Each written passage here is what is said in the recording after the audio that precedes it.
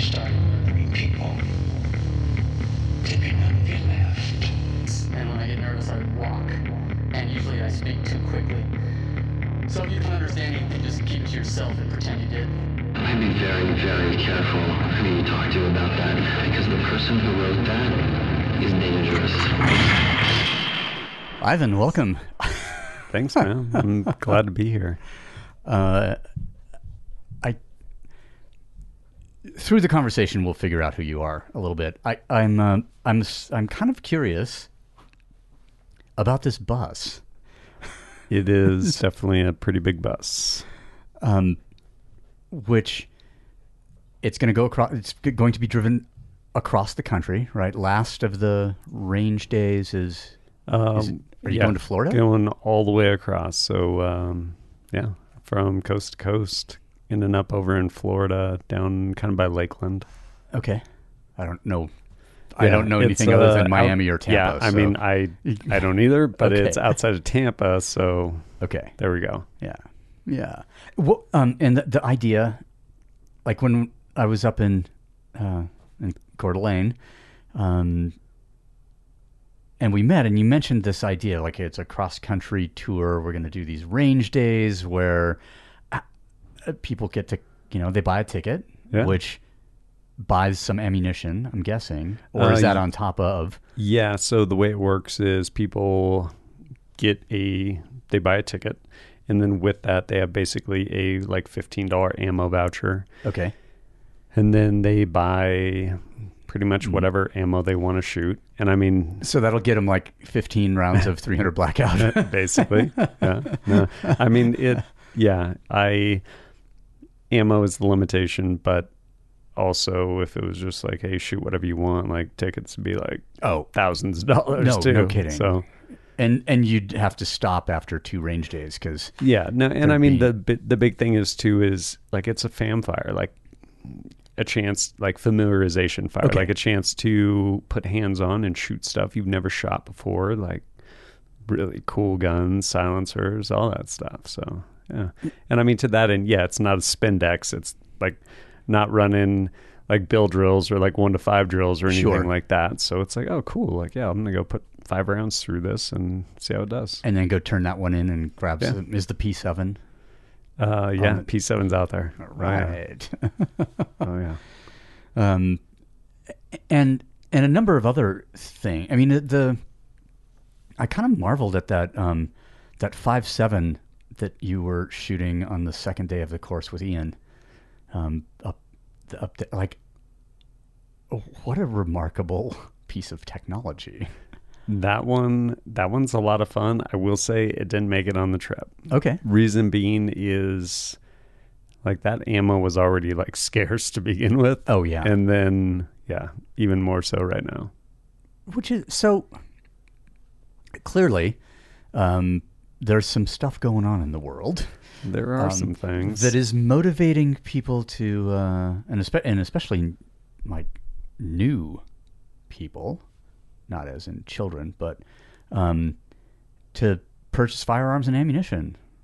Like, I guess they might think that law enforcement is going to go away in its entirety without funding, and it'll just be lawlessness in the streets or some crazy I think nightmare thing. I think a lot of it just recently has been, it's kind of put things in perspective. Mm-hmm. And it's one of those where like people's paradigm of like how the world works breaks down and it becomes a pretty big deal. I mean, it was like September 11th for that matter. I mean, while the people that were actually like killed and directly affected, like numbers wise, like that was relatively small. But if at a certain point in your life you realize that you are potentially vulnerable to something, and whether you like to appreciate it or not, like, yes, you can get in a car accident with a gravel truck, like you will die, like that, very real. And so at a certain point you just need to compartmentalize that stuff and be like, cool, like I get it, I'm gonna go drive down the road, like I'll roll the dice on it. Yeah. But when something big happens and introduces a variable that you have no experience with, and puts it in your face, like this is very real, then at that point, like you kind of have to shift like how you think and view things. And it kind of makes me wonder a little bit. Like I remember myself as a new shooter. I wasn't automatically capable. No. Like buying it didn't make me able to use it. It was very strange. There's a huge, yeah, I think Hollywood has done a lot of people injustice with that. It's like, oh, like, so I get the gun and then good to go. Like, no, like that's actually, like, that's the easiest part in this entire thing. I mean, not at the moment, because first you would have to find yes. but yeah, it's true. And what somebody in the conversation before we started recording had said something about like buying your way out of a problem or something like, yeah. Our mutual friend Bill Rapier, it's like anytime you have an opportunity to upgrade either hardware or software, always go for the software upgrade. Yeah. I mean, because if you've been around, when I was in here with Daryl the other day, and he was talking about this guy John Helms, who I guess is a sort of LAPD legend, sort of from back in the day, and his obviously he's super capable of, with a firearm. He's like, look, I need to be able to see the sights. It needs to be boringly reliable. And there was a third thing that I can't remember, but he was just like, I don't care what it is. If it fits these three criteria, I'm fine. Like it hits where it's pointed. I can see the sights, and it always goes bang. Yes. And so and that's true in any kind of sport. Like the guys that I know who are really capable skiers, you put anything on their feet and they're still a really capable skier. The tool doesn't matter because the software has been changed. I would play with that sometimes when I was competing in the tactical games. Like, okay. I'd roll out there with like a M16 E1 retro clone from Brownells and like a single stack like 1911 and canvas web gear and go compete. Because one, it's a game and I was just having fun. Yeah. But also, like, I think I still beat, like, at least half the field in the elites. And it's like, guys, like, don't obsess about, do you have the right gun? Like, one, just go and have fun, because, like, half the name is literally games. Yeah. And two, like, half of it, but the other half is LARPer. Right. So. Yeah, exactly. I mean, and I say that jokingly because I have participated, not in the tactical, but I did shoot 3-gun for a little bit. And, and you're always obsessing about like, oh, do I have the right? No, I need like a longer mag tube. Yeah, is my mag tube longer than the barrel on my shotgun? Like that's when you've passed into LARPing territory at that point or something. Anyway, I think that's a really important thing. It's like, oh, I'm going to go have fun here. I'm going to use, and then it also kind of gives you a historical perspective on, oh, there were guys in jungles with this exact setup. And a friend of mine who was worked for one of those government agencies, and on his last, I don't know if it was the last trip over, but he'd go maybe with another guy, and they would find some local folks, and they would make a little group together. His last one, he was sending me pictures of the stuff that he was taking this time, because what he had realized is like, oh, I'm going to interface with local guys. If I show up with, a $20,000 cry outfit, of stuff, I've already created a gulf between us.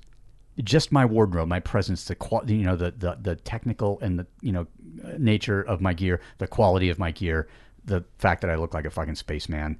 And so he just said, yeah, I found all this old surplus stuff from sort of Vietnam era. And that's what I took over there. And he sent me a couple pictures from over there. I'm like, okay, the firearm definitely looks Space Force. But everything else was like canvas and sun bleached and all, and just fucked up. And it's like, this is, this is what I'm doing. And I have almost instantaneous rapport with guys who are running the same kind of thing, who, live in the desert. Absolutely. That's fucking smart as, yeah. Oh yeah. Yeah. So it was, I did mention this, and I guess I got it wrong. There was the to yeet or not to yeet episode that we posted fairly recently.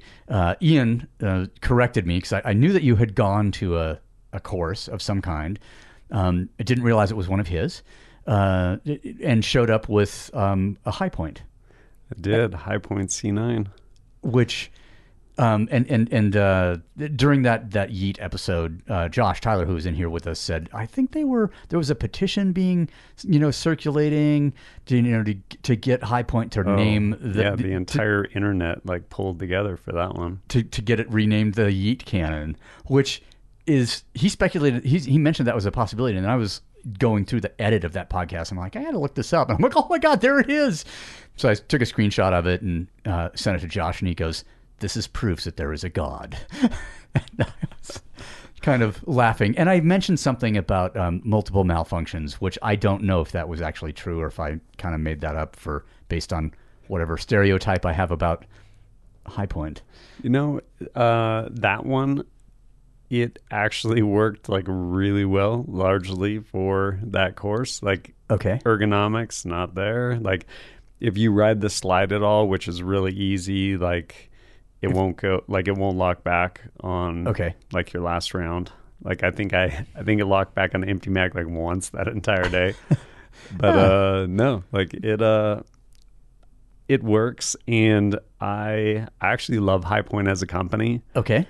Because they embrace it, and they're just like, hey, like, yeah, like we're right here with you, like having fun, like joking around. But at the end of the day, they're also like, and you know what else we're doing? Like, we're making a gun that literally anyone can afford to defend themselves if need be. And right there is here in America.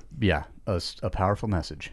Yeah. I mean, that people should hear. I just loved it whenever I heard that, because it said, it told me a lot about your temperament in a way. It's just like, oh, I'm gonna go have fun, and I'm not going to this course to like have it be a miniature competition with, like, show how good I am to these other people. Like, I'm here to learn. I want to try stuff. Yeah, I was just coming off. I think my first. Might have been integrated combatives course with Bill Rapier. Yeah. And so that entire course, not only was it a High Point out of like a horrible, like soft-sided, like nylon holster that I was carrying appendix, but like everything was one-handed draw from concealment and just like getting reps in. Like an Uncle Mike's kind of a thing. Something along those something lines. like that didn't stay open when you... Like a terrible holster that wouldn't stay open, and it's such a good holster, you could just flip a clip around to make it right or left-handed. Oh, so, nice. Yeah. One of the good ones, as they say. $15 on Amazon. Nice. Brand new. Mm-hmm. It seems like there's a pretty good, I don't know if when you pulled the bus in, you saw this thing that kind of started with Sean coming down for the symposium at the end of May, and he drove his FJ down, and I had already been looking a little bit, and then I saw his, and we had the whole discussion about diesel conversions and that kind of thing, and then I never pulled the trigger. I just wasn't ready. And then last symposium, our friend Berkey flew out from Michigan. A friend of his who had moved out here from there, she picked him up at the airport. She came to drop him off in that black FJ that's sitting out there right now. Nice. And I saw it, and I'm like, hey, is this yours? And Alex, she says, yeah. And I said, do you want to sell it? And she said, no, I really love this car. I'm like, man, she like rhino lined the top, so it's kind of black instead of white. She used tool coat or tool dip or whatever on every other silver part, so it's just completely blacked out. That car, illegal tint, wonderful vehicle. And then 3 weeks after that symposium, I get a note from Berkey saying, hey, were you serious about buying Alex's FJ? And I was just like, oh, I've wanted one, but I kind of wanted to know if it was going to be used. I kind of wanted to know the history. Yeah. The pedigree, in a sense. Yeah, like, did someone use this and garage it, or did someone like Dukes of Hazzard this thing? Yeah. Yeah. And so, I said, hell yeah. He sent me her contact info. She and I started talking. I'm like, she drove it by the building. I said, what's your high number? What's your low number? She told me. I'm like, split it right in the middle. Brought her a check. And now, I don't know. I sent a picture of it to Sean, and I was... That's awesome. Yeah, he wanted to trade. He goes, man, you got the total murdered out FJ. Yeah. Do you want my silver one? And Sean's FJ is pretty sweet, like the way it's set up too. Yeah, that is not. It will be set up better. His is now set up for self-recovery after a unsuccessful trip towards Strawberry Mountain. Yeah. Where he had to call for some... No, we eventually got out, but it was Okay. like, oh yeah, like I have all this recovery gear, like high lift jack and stuff like that, which like I don't even know why they sell them the way they sell them. Like it'll have like half of the stuff you need to actually recover yourself from like a bad spot. And so it's like, oh, like this is a learning experience. Yeah, I thought I had everything I needed, Yeah. but apparently a shovel and a couple of little plates and a Oh, jack man. that actually makes a hole in the ground instead of lifting the car up. Yeah. No, it is his is set up really good for recovery now, which is good. I mean, learning experiences are the ones where you're like, all right, I'm going to shore up some things. Yeah. Yeah. Which as firearms are, if you decide to go down the sort of off-road road or whatever, the off-road trail, it's deep and expensive. And Absolutely. I'm looking at it, I'm like, I need to draw a line somewhere so that I don't go. And it's also one of those two, which same with firearms. Like we're talking about vehicles now, and we're just talking about firearms to include the like C9 or the Yeet cannon when that comes out. Still hasn't actually been released yet. But the same thing can be said for it, is not so many things are more capable than people give them credit for. I mean, like when I went down to race the Baja 1000 the first time, Toyota Tercel wagon, like 1987. No kidding. I will say I did not win, and I ended up not finishing a couple races. But also, I don't remember if I told you that story, but I ended up actually Sportsman Truck Driver of the Year. You told me that part, but I was not. And it's one of those things that I don't follow there, but I know that obviously you have different categories. The most important probably being 2 wheels or 4. But then within the 4-wheel category, I'm guessing that there are everything. Like you have trophy trucks, and then you have like class 1, which are like buggies and stuff like that. Okay, and so things like specifically designed for that. Yes, to include like, I want to say they used to anyway, I think have a class that was like literally like stock VW bugs.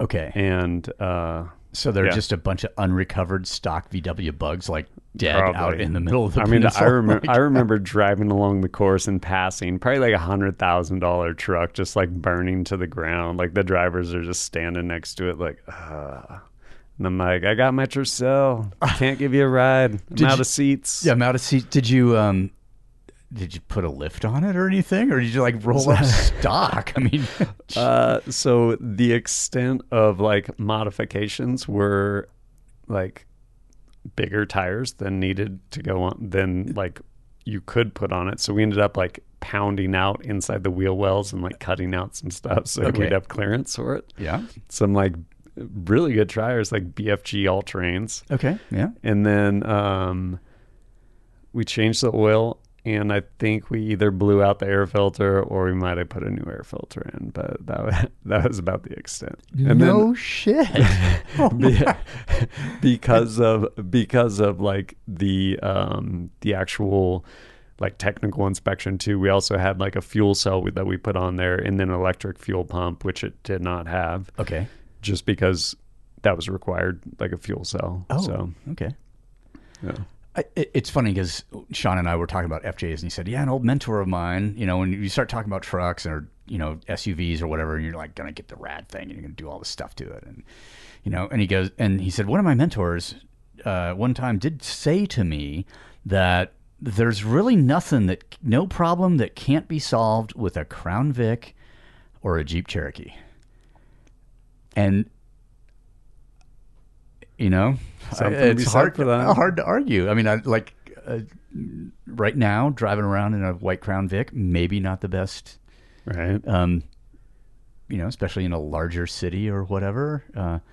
Maybe not the best choice of vehicle because it might attract some attention from people who like to see how those, how much heat they can produce, yes. I guess, or whatever. But it is really true. And a really good friend from back in the climbing days, he was kind of renowned in the climbing community for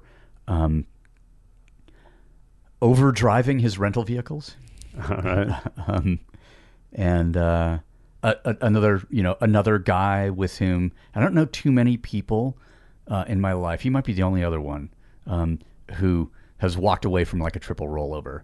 But he used to he's a sales rep, so he'd fly places and rent a car and do the whatever. He wasn't living in the territory that he was servicing, or he'd go on these climbing trips and stuff. And he used to really liked driving cars, Nice. beyond what they were. The contract said they should be used for. That's how my last foray, the last time I raced the Baja 1000, I say the second time. Okay, so and after that, two times total, and then a couple other races like throughout 2003, and then 2003 or 4, I don't remember, somewhere in there. But then the last time I raced the Baja 1000, which I guess was 2003, is when that last time I raced it, and it ended going end over end. Oh, yeah, yeah. It was, I forget, it was an old Blazer, and so like unbeknownst, a K5 or something, like a pretty short wheelbase vehicle. Oh yeah, yeah. And so I guess one of the Achilles heels to those things is the steering box, and so you have all this torque going into it. And it has a tendency to actually rip away from like the frame essentially. So the common solution is to plate it. And so you have a metal plate and it basically just reinforces that. Okay. And so we had done that. And then we'd also, I forget the name for it, but basically like welded these pieces of like flat pieces of metal kind of contour at the right shape. And then another piece of metal on the axles so that when you come down, you won't hopefully break the axles. Okay. And so we're racing through the Baja 1000 and like just beating this thing up. And even though we had plated it, sure enough, like eventually the steering box starts to like rip out from the frame. And like I was in junior college at the time, like with my team was made up of a bunch of random people. I'm like, hey, you guys want to go down and do this? To include like our chase crew and everything like that. Awesome. And so our chase crew, like pit crew or whatever, I mean, they can only access so many places. And it's like, okay, sure. Like we're going to try and make it here. And so we're driving down and this thing's getting beat up and we're still like quite a ways from where we're going to actually meet up with these guys. And it's like, okay, like something is wrong. Like my steering is really messed up. And so we pull into these pits and it was a group of a bunch of locals and stuff like that. They were pitting for someone else. Okay. Down there in Baja. And it was like, hey, this is what we got going. And I will never forget it. So one guy is there, takes this like wire feed, like MIG welder, and like the steering box is like cast iron or something like that. Like okay. You can't like really weld it. And so this other guy is like pouring fuel into this generator while another guy is like manually like working the throttle to keep this generator running, to keep this wire feed welder running. And he's like just like throwing sacrificial metal into it, like like feeding like Allen wrenches and stuff like into this, like trying to like fill this void and like weld it up. And we got back on the course and it's like, all right, let's do this thing. Holy shit. It worked for a while. Okay. And then eventually like it got dark and we're cruising along. We had just refueled and cruising along this like dirt road. Like it was actually on like a dirt road and there's like, I don't know if there was cattle or whatever, but like old like wooden fence posts, barbed wire fence, like lining the roads. So we're cruising along, probably at like 60. And I'm driving, and there's like no window, there's no windshield, and there's also no top because we had like cut it out, but it's caged, and we just put netting because you had to per the safety safety stuff. So netting across the top and on our windows too. And so driving along at night, like again, no windshield, like 60, and like just kind of start like floating like side to side. And like I start putting input in the steering, I'm like, and like all the input I'm putting in, like nothing's happening. And so I'm like, oh man. And like I start drifting, and it's just like, bah, bah, bah, bah, bah, like knocking over these fence posts. This poor farmer out there. And then sure enough, so as we're drifting into this guy's field at like 60 miles an hour, all the steering that I had been trying to put in to get us back on the road, like all of a sudden it went in. And so the front tires just basically turned like 90 degrees, caught, and we went end over end, like into this field, just like boom, boom. And of course it's netting over the top of the roll cage, right? So we're going down in this, what's the word, like friable soil. And so it's picking up all this dirt as it goes over the top. And then when it comes back over, it's dumping it all back in there. And we land right side up. And it's just like, okay. And everyone alive? Right? Like, I mean, and I actually have video from it because randomly I had duct taped this like Sony Handycam to the roll cage, and I'm like, oh, like I'll just let it run for however long it runs. And so I actually have video of it, and we land right side up, and my A driver's just like, oh my God. And I'm like, are you all right? He's like, yeah, are you? I'm like, yeah, I'm good too. Let's do this thing. And like I start it back up and drive back onto the course, and then run right into this guy's fence again because the wheels were now like stuck. And so I was like, oh, well, I guess the race is over now. Like the entire axle had like shifted back on one or both of the leaf springs, like to where it was at this horrible angle, and we were done at that point. We had to call it pit crew. Whoa. Yeah.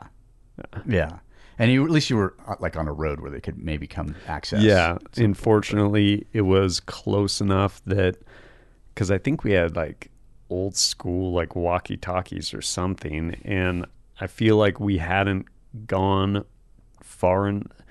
I doubt we even had cell phones down there then. Like, and if you did, there was maybe not service for them. we must have still had walkie-talkies, and I guess we got a hold of them before we had like had too much distance there, and they came down, and we basically just camped out that night, and the next morning had to basically like smash that axle forward some, but then the caster and camber's like completely off, and we didn't tow the vehicle down there, so it had to get driven all the way back. No windshield all the way back home, which was like Central Coast of California at the time. So San Luis Obispo from, like partway down Baja. All right.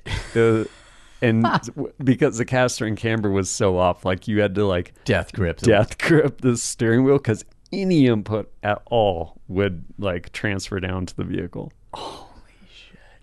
Should have just lit it on fire and walked away, but whatever. Call the insurance company. Hey, the windshield broke, and then the vehicle caught fire. I don't know how it happened.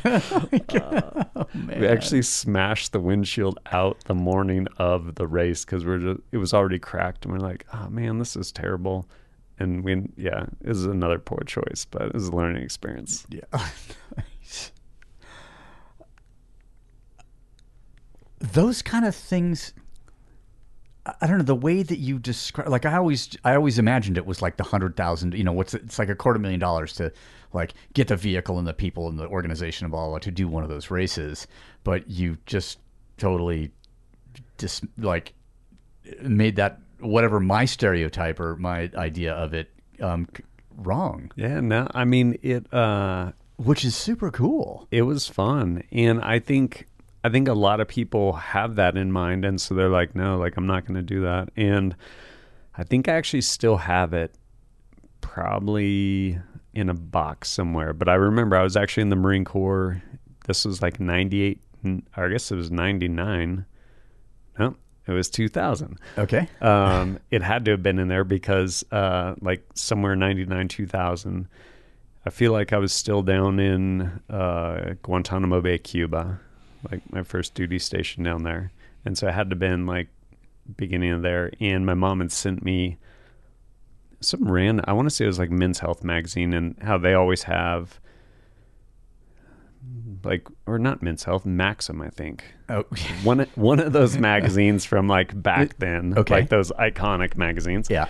And it had an article on the Baja 2000, because for the year 2000, they actually did a 2,000-mile race rather than the 1,000-mile race. Like out and back, or yeah, all the way down and back. I want to say like, yeah, to Cabo and back. And so like that seed just got planted, and I was like, I want to do that sometime. And there are times in my life where I'm like, as a statement, I'm going to go do that.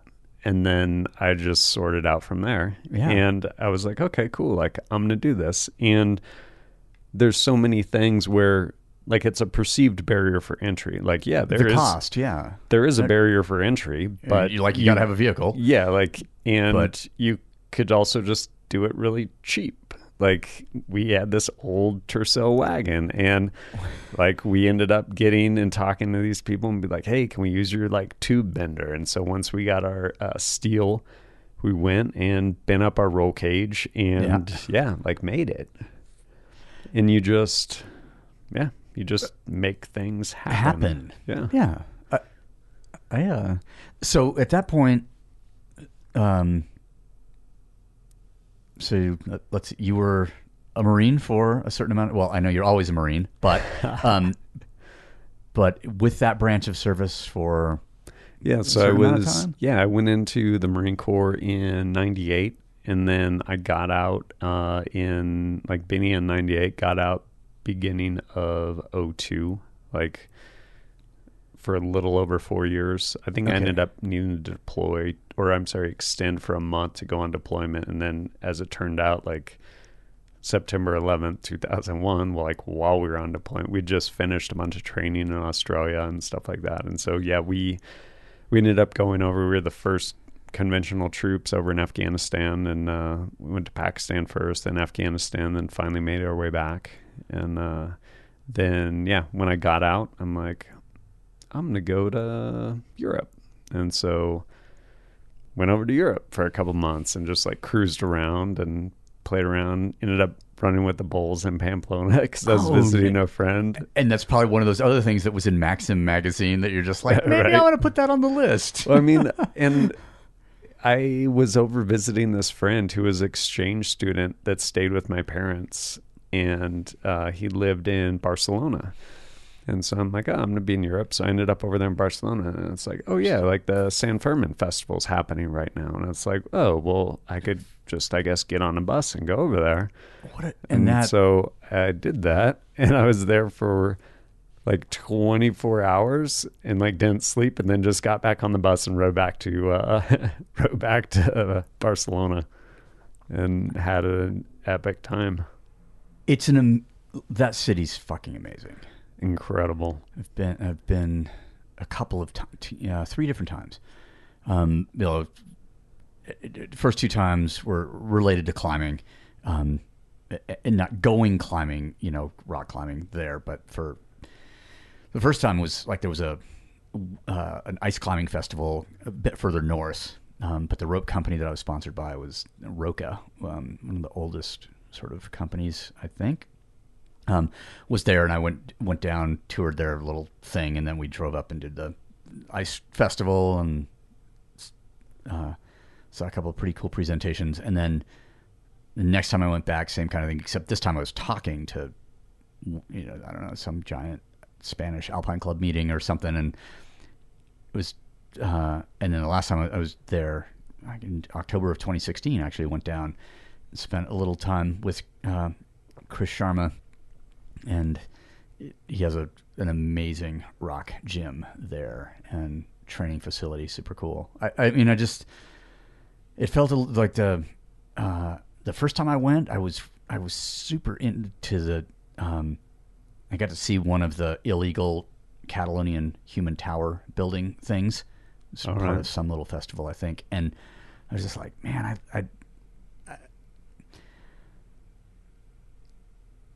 I got this thing for people who want to sort of preserve their culture and separate from a larger, like a really rich culture there too. Yeah, and I just, I thought that place was pretty amazing, and I hope it would be neat if one day I realize now I think it might be a semi-autonomous region or something, but each time that they petition or have a vote or try to, I feel like secede, they like slowly make some incremental progress with that. it feels like it. Yeah, now. a little bit at a time. But you went. I find it kind of interesting that you were in the service when 9/11 happened, and that you got out so soon, because a lot of people were like rushing to join, or the guys were like, fuck, finally I don't have to do another cruise where I'm just on the boat the whole fucking time, or whatever. But you did go back? I didn't end up going back. Yeah, no. So I mean, there's a reason a fairly small amount of people actually retire out of like our military branch, any branch for that matter, like especially the Marine Corps. Like, oh, you have retention rates? Weird.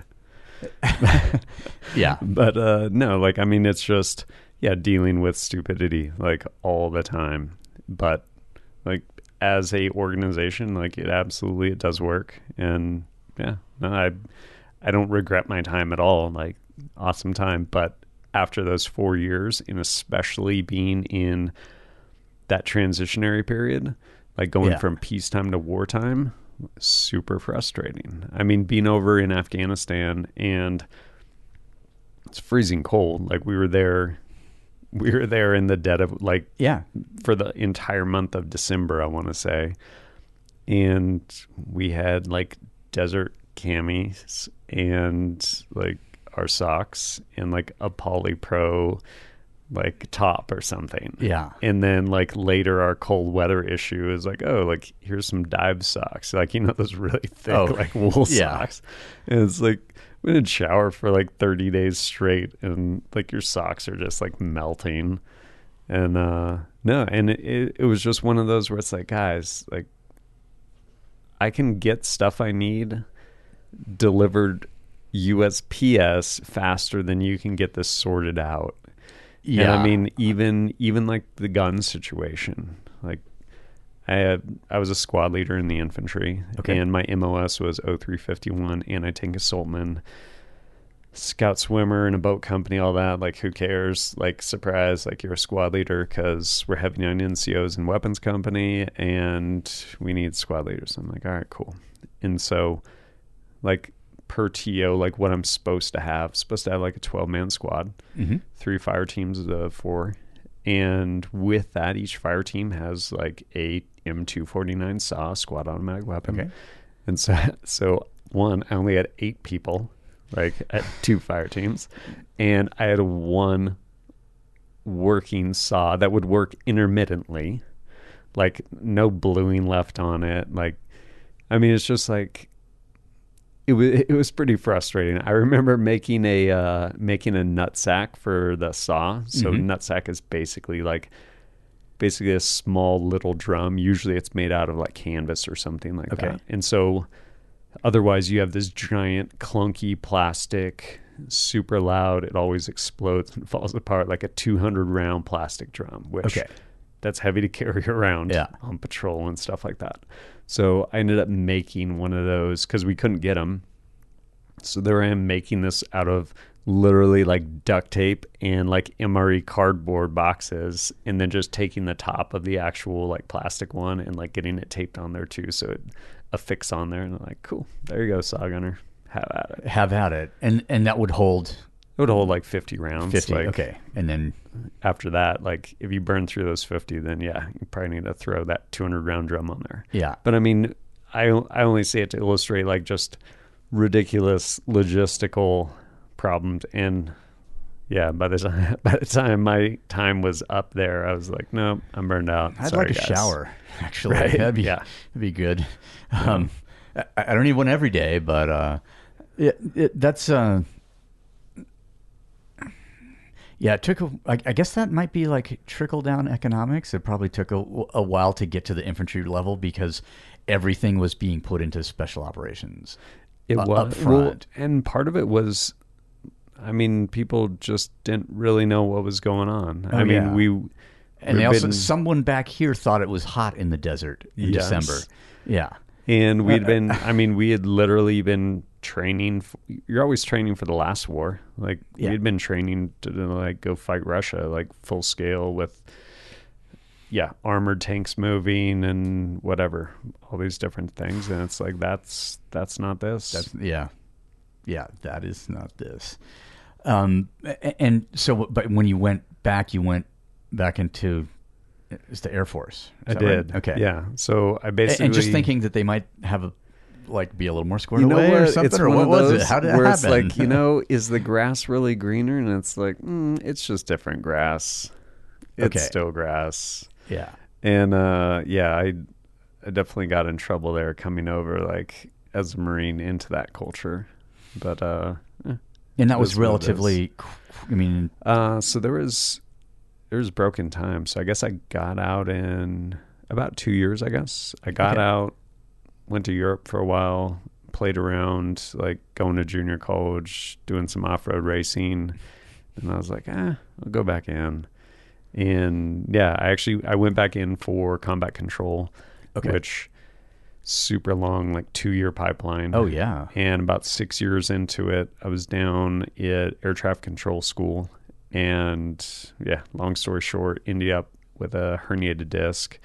And it was like, well, we can either like put you through surgery and then you can just hang out for however long it takes for you to get better, or we can like reassign you to something else. And kind of already had a bad taste in my mouth because hanging out is basically me being in charge of like children, Yeah. because people coming into the program are coming straight out of like the Air Force boot camp, summer camp, like whatever it is, like 6 weeks or something like that. Okay. And then they're like, hey, like Sergeant Loomis, like, or whatever, Loomis, need you to go ahead and like, you're in charge of these people because like you have rank. And it's like, okay, so I'm in charge, but I have no means of like enforcing anything. Like I've already been counseled for snatching some of these kids up. And so like, there's no recourse from like, you're not even giving me tools, man. Yeah. So I was like, no, I'm not going to do that. And so I ended up just getting reclassed. I ended up, got surgery. Fortunately, that went good. And healed up. And then ended up doing basically communication stuff for the rest of my tour. And wasn't really what I would have chosen. But at the same time, I met some awesome people, and like people make it. So Yeah. It's true. It is. The right people can change just about every circumstance. absolutely. Yeah. And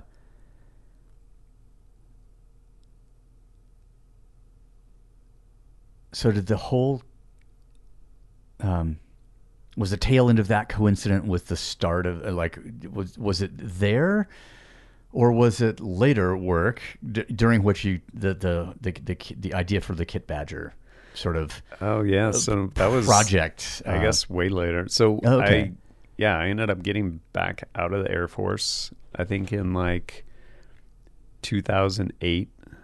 Okay. And Yeah. then I'm like, well, what should I do? I'm like, I should obviously just collect my GI Bill and hang out for a little while in junior college. Yeah. So I ended up doing that. And there I ended up actually meeting my what would at that point be my future ex-wife. Okay. I don't know how it's Yeah. worded. I And ended up and then from there immediately, I guess, ended up going in law enforcement for a short period of time. And so while that was happening too, in like parallel, I had a clearance somewhere back there sitting on right. someone's desk. Yeah. And so I was in law enforcement, like as a police officer. And the Office of Personnel Management realized, wow, this guy still has a clearance. And well, so what could had be put to- happened is I was in, still a police officer.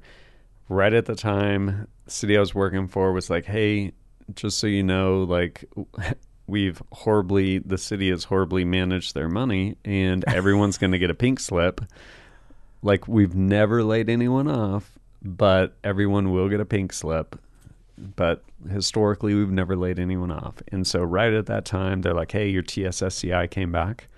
Here's a slot. Do you want to come over for vetting? And so my first son had just been born, and in my paternity leave, like month long or whatever, this like week or week and a half long vetting like happened to fall in that date. So my son was born. I was home with him for like a week or two, and then I ended up going back east, went through this vetting, passed all my quals, and then came back. And it was like, well, so I could either like go into this unknown right here that you're promising me where I will get a pink slip, or I can go over here. And I ended up bowing out, and I went and started doing, security contracting. And I did that for like 6 years at that point, I guess. Oh, man. Yeah. And so it was in there that I ended up actually like kind of started to formulate the idea of like Kit Badger and wanting to do that. And it was actually, so one of my very best friends, Russ Bear, we had Cafe 107. It was it was room 107. Okay. And every morning he would make coffee, and then every like afternoon I'd always make us, or maybe I made coffee and he made smoothies. I don't remember. Either way, there's coffee in the morning, smoothies in the afternoon. And there's people in your life that you can actually spend like a lot of time with. And there are other people where it's like, you know what, like I can enjoy your company for a little bit of time. Yeah. And so he and I, there's probably no one else in the world I could have done this with, but he and I were on the same deployment for about 100 days, sharing this room on the same shift. Like, we spent a lot of time around each other, but it was really fun at the same time. Like, he's one of those people you could constantly bounce ideas off of, and it was like a little, like, what do they call those? Like little startup, like think tank things. Sure. Yeah. And like we'd constantly go through and be like, hey, what about this? Like, he was working on his project, Readiness Deals, basically this online store that sell like dry food storage, or long-term storage, dry food, stuff like that. If he did that and it lasted through at least until March of 2020, he's probably doing all right. Right. Or he's super frustrated because they're sold out of everything. Yeah. It's the latter of the two. Okay. And like, he was working on that. I was working on projects, and we'd just be like, hey, what about this? Wouldn't this be cool? And so we ended up coming up with the idea of Kit Badger. And I mean, largely what it kind of is today. So he ended up going to film school. Oh. And so he was really into video, and I had already made a couple like videos at that, like, is that what you were like when you were in junior college? You were sort of in that like pipeline channel, whatever, of creative, because you did show me a couple of So it's funny that you asked that. So here we are in the circle of trust with however many listeners there are. But So actually, I was we got 5 listeners. Don't worry. So no, when I first started, you have to declare a major, and I'm like, well, if I need to declare a major so I can get my dollars, like, let's declare a major. Fashion design major. Yes! It was awesome. Nice. Because there were pretty much nothing but like hotties in all my classes. Oh, yeah. Right? Yeah, I mean, I get why you're doing it, like collect the GI Bill and hang out at junior college. Yeah. I saw through that. And then I think eventually I might have changed it to like automotive technology or something like that, which is obviously a natural progression from fashion design to auto tech. Absolutely. Yeah.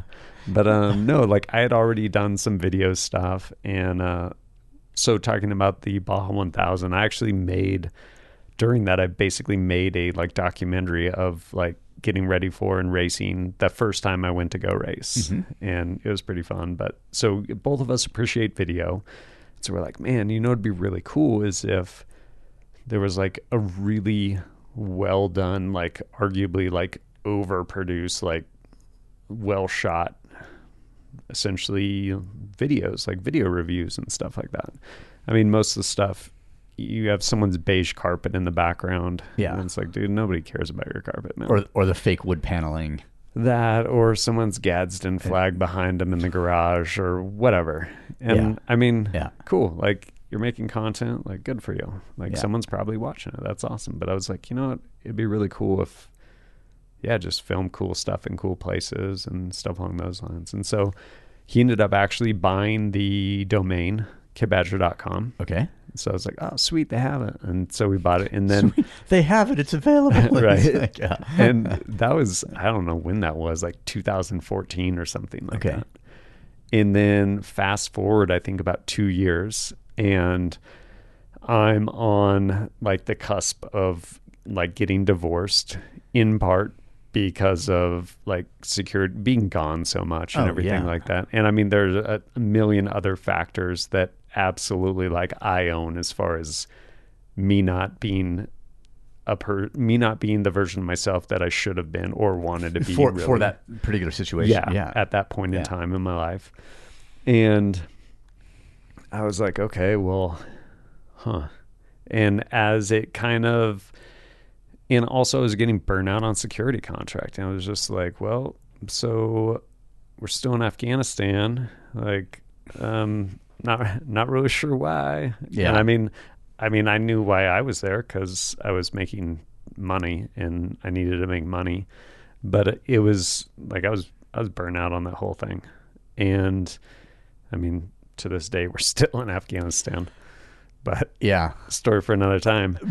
And like what it came down to though is I was like, okay, well, I don't really want to be doing this. I'm not passionate. This is, even though people treat it as a career, like that's not a career. Like that's a stepping stone. And most people, instead of stepping off of it, like they just fall over when they step on that stepping stone, and they get stuck in a rut and like never recover from that. Yeah. And so best thing to ever happen would be largely my hand being forced to get out of that line of work. And in doing so, I was like, well, exiting without a plan. Yeah, exactly. I mean, like, what now? Yeah. And since I'm exiting without a plan, I was like, well, if I'm going to just go be poor, like I'm going to be poor doing stuff I love doing. And so I was like, I'm going to do this and see what happens. And it's been, I mean, when we met, I didn't realize the sort of depth of the content on the channel. Like, it's not like this started 3 months ago, and you know, it's a thing. Like, and the other part that I appreciate is, I mean, I was actually watching one of the videos the other night. I was, you know, because I did a little, you know, law folding stock installation. Guess who comes up? I don't think you were may have been the first sort of video, but it might have been the second one, but it might have been first also. I don't know. It's like, great. Like, oh, watch Ivan teach me how to do this thing. And I was like laughing, you know, you're out in the fucking snow and doing this. And there's so much fucking material there. No, I've been just grinding it out, and I really have. At first I was like, I want to do like 5 videos a week. And then I'm like, okay, that's unsustainable. 2? Yeah. And so, but I have been doing about 3 videos a week for the last like a little over 4 years now, I guess. And so there's a lot of videos out there for sure. And it seems like you've developed really healthy relationships with, you know, I would say commercial partners or whatever, but people in the industry. I think so. Like I've gotten like some really good friendships and stuff in the industry, which is cool. But then also it's one of those where I think on a certain level I became a known like quantity. Yeah. To where people reach out and they'll be like, hey, like, can you do some content on X, Y, or Z?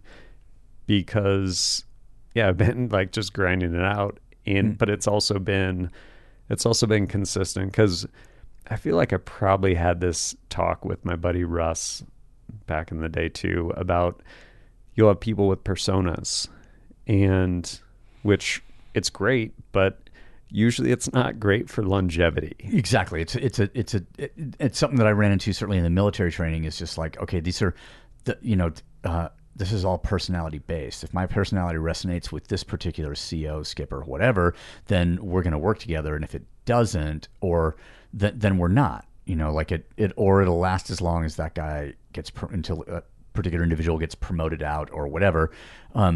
It seems that, but there's also a time and a place contextually for a certain temperamental shtick, if you will. And if you can kind of neutralize that in some way, that's where the longevity comes from, because the time and the place for one sort of temperament or personality or idea or whatever, I don't know necessarily what the longevity is, but I'd say 5 years probably, or depending on the, the cycle, but certain, yeah, I mean, I could name a few names of like, yeah, I came and went. Yeah, for sure. And I mean, because it's like, if you're trying to do something or portray something, like, that's work, like, yeah, capital W, versus like rolling out and it's like, oh, cool, like, hey, this is me, like, this is what we're going to talk about today, and like, you get what you get, and then people are like, are you on drugs? Like, why are you talking so slow? And I was like, sorry, man. Like, I got one speed. It's me. So there's that. Yeah. And the more over the top you are, the shorter the longevity. Right. Like, and if you're, hey, this is just how I mean, I've gotten away with whatever I'm doing for so fucking long now. I don't even know. Like, but it's just like, oh, the climbing community got tired of me. Then I started, doing work or like being in this other communities. And now I don't even know what it is. But it's funny, like in kind of that space too, especially with like guns, like tactical, whatever, like people have this like perception. Yeah. And it's like, no, like, actually I don't need sleeve tats. Like, it's optional. Also don't need a beard. Yeah. Like, don't have to do it. Yeah. And like, and that any form of costuming like that is it's going to reinforce accessibility for a certain demographic, and it's going to completely make you inaccessible to other demographics. And the more unique, interesting, whatever, again, you're like, okay, I reduce the longevity and I reduce the exposure, potential exposure. And even if what I am, the knowledge that I'm broadcasting, transmitting, whatever, even if it's valuable, people, the messenger matters. It does. And it's interesting though, because like in that community, and I feel like it's arguably unique to like the firearms, like gun community, but like people forget that you can also have fun. Like, that's okay. I would have to say that you probably need to include the fitness community under that same, right. Like easily. Yeah. Because everything is brutal. It's so hard. And yeah, if I'm trying to make myself harder to kill, by doing these workouts. I'm like, okay. Right. Yeah, it'll be a COVID death when it happens, so it doesn't matter anyway. Gravel truck. Yeah, exactly. But he had COVID when he got hit, so it's COVID death. There you go. Or something. I find the neutrality of a lot of your personality, let's say, and the videos themselves. I'm like, oh, this is way easier. I mean, it's not just because we got to know each other and we're sort of friends. But I've, every now and then if I'm kind of trying to learn about something or find, like, okay, I need to, got this, I got a coupon for 50% off on this particular optic. but this one is maybe better. And am I going to play that fucking dirtbag economics game again where I save money and get something that isn't useful? Or am I just going to spend the money and get the thing? I know where to go to find that answer. Oh. And I appreciate that.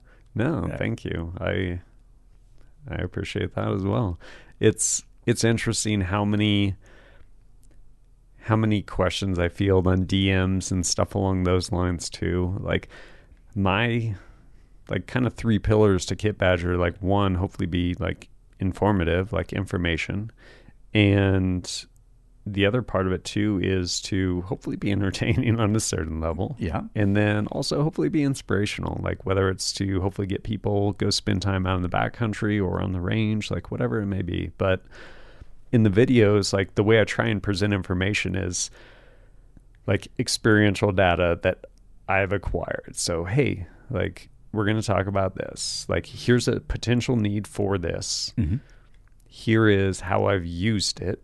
Yeah. This is what I like and don't like and how it's done for me in that specific use case. Here's where you can find it if you're interested in that.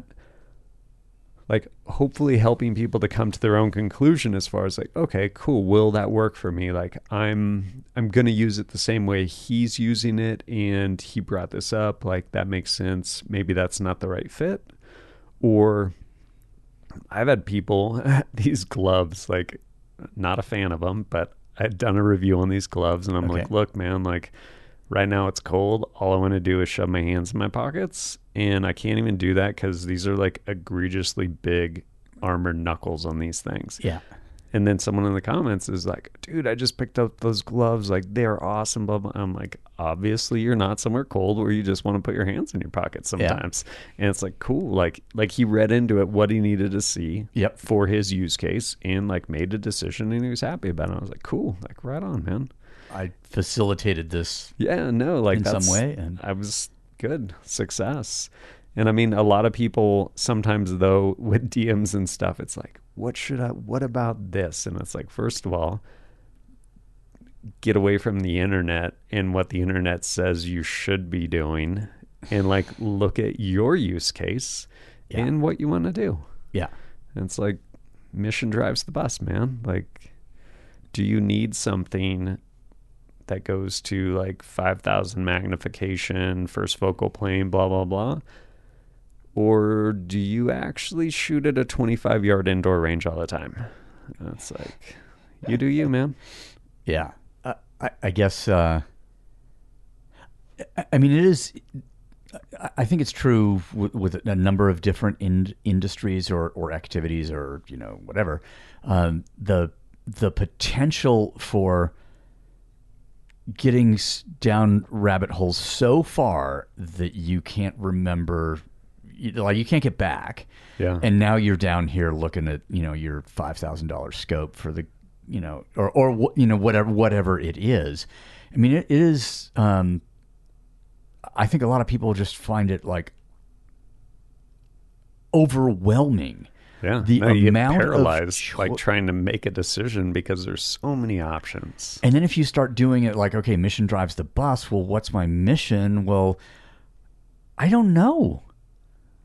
You know, and if it's just to go have fun shooting, well, I'm waiting for that yeet cannon to come out, and then I'm gonna go have some fun, you know, or whatever. But or it might, you know, if it's that, but if it's just like, look, I live in a place where, you know, we've already had the riots, and I know I'm pretty sure that November's going to get a little bit weird here, and what is, you know, that? Why do I drive around with, you know, my car in the condition that it's in, you know, or and it's super easy to imagine that aliens are going to land and I'm going to need a laser, you know, or something, but yeah, which like, and it's fun to think of, you know, to like buy, or maybe even in your, you know, garage shop, make a laser, or, you know, or whatever. Like there's that whole process. It's, you're learning something, experiencing something, but it's kind of unrealistic. Like they're probably not going to land, you know, where you are. No, 100%. And our, and people just get stuck like down that rabbit hole. So our mutual friend Sean, like I love him, and on a certain level I'm incredibly jealous of him because he has a rifle and he has a pistol, and like he has a respective optic on both of those. And I guess technically he has two now because I think he finally got a 300 blackout. Okay. And so he had to actually make a new purchase of a new optic, like to get that thing set up. But like he's literally a practitioner. Yes. So rather than like, oh, well, I need to just collect these or blah, blah, blah, whatever. Like he has tools that are specifically designed to take care of tasks. And he's like, okay, like, well, what tasks do I need covered? Like, okay, cool. Like I need a pistol and I need a carbine. Yeah. And he has those and he uses them. And consequently, like he's really good. I mean, not that he wouldn't be good with most things he picks up. Like he's a talented guy, hands down. But like he's really good with his rifle and his pistol because when he goes and shoots, he shoots That's all his rifle and his pistol. Yeah. And like that's it. Like every time I go shoot, different trigger, different gun, different optic, different ammo, like everything. And it's an adventure and it's fun and I enjoy it. And like I appreciate it. I have fun with it. It's great. But I do appreciate people like Sean that are like, oh, this is my pistol and this is my rifle. And I know the ins and outs of these two. Noses holds, platforms. noses drops, like all that stuff. Like their capabilities has like figured out the limit of his capability with the tools at hand. And it's like, cool, like here I am. Yeah. I fall into the trap or fell into the trap. I mean, I can't, having become firearms aware, I think the first time I shot any sort of firearm was 1995. There were certain political circumstances in that period. So my whole introduction was covered by the high cap mag assault weapons ban. Like, before it sunset in whatever year that was, at 94 to 2004 or something. I can't somewhere in there, something like that. But everything was super expensive. Like whether like none of that stuff applied necessarily in the state of Utah or in Colorado, two places I lived in that time. But those circumstances affected availability, price, everything. Like who knew that an Armalite AR-10B or what, like the guns that were being made in that time would have not now, like the two that I own, one of which I'm trying to sell right now, but they're both based on a certain magazine pattern, which is not like you can't put a Lancer 308 mag into one of these guns. They are proprietary for whatever reason. But yeah, with a certain template, yes, I can retrofit old M14 mags. And I was like, when we were looking in the storage closet over there, I'm just like, yeah, I got a fucking dozen stock M14 mags from Vietnam, like from 1971 or whatever they were from. Bought them at like a surplus store or something for like that. Nothing, and they're wrapped in this weird kind of, oil soaked, paper or some stuff. Yeah. But like my whole experience was affected by that, and now and so on the run up to Y2K also, which I was fully buying. I was just like, okay, it's gonna happen. It's gonna finally happen. There's gonna be just mayhem and fucking entropy and all of it. And the number of platforms that I was trying to stay current on, like go back and forth between M4 AR-10 platform and my FOUL platforms, which I had because my friend Kenneth Royce, aka Boston Tea Party, was just like, man, FAL mags, they're $5 a piece. These guns run forever. Gets dirty. You got an adjustable gas system. It's it is one of the most reliable sort of battle rifles in a respectable blah blah blah. So I fucking went down that road. Like all of the spare parts for everything because it wasn't going to be available, ammunition for the next 10 years, food laid in, like the whole thing. And then fucking 1201. Surprise. It's not the end of the world. God damn it, the lights stayed on. Like the traffic lights are still working. A friend of mine was just like, man, I think this is the most disappointing day of my life. And so then after realizing the error of those ways or whatever of trying to stay current on all the different platforms, or shooting a competition, I'm just like, oh, I don't want to have an open gun, but I do want to have a 20+1 cal, 40 cal, so I can make major.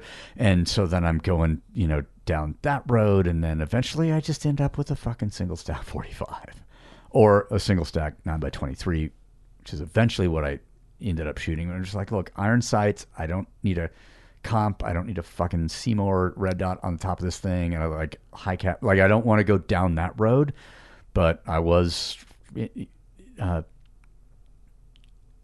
all that to say that, yeah, simplicity is not a bad thing. No, not at all, man.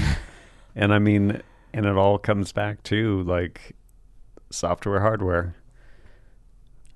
I mean, but we're both kind of in the, well, I guess by helping talk people through or guide people through their hardware decision chain, you are improving their software. Hopefully, because I mean, even just giving people like the because someone asked me earlier today, I think, like, hey, what optics should I? I'm like, totally depends on your application. What do you need to see? Yeah, no. And I mean, and like, my thing is just like, hey, focus on the reticle. Like, do you like the reticle? Because if you don't like the reticle, like, who cares what anyone says about how great that optic is if you don't like the reticle? Because that's there forever.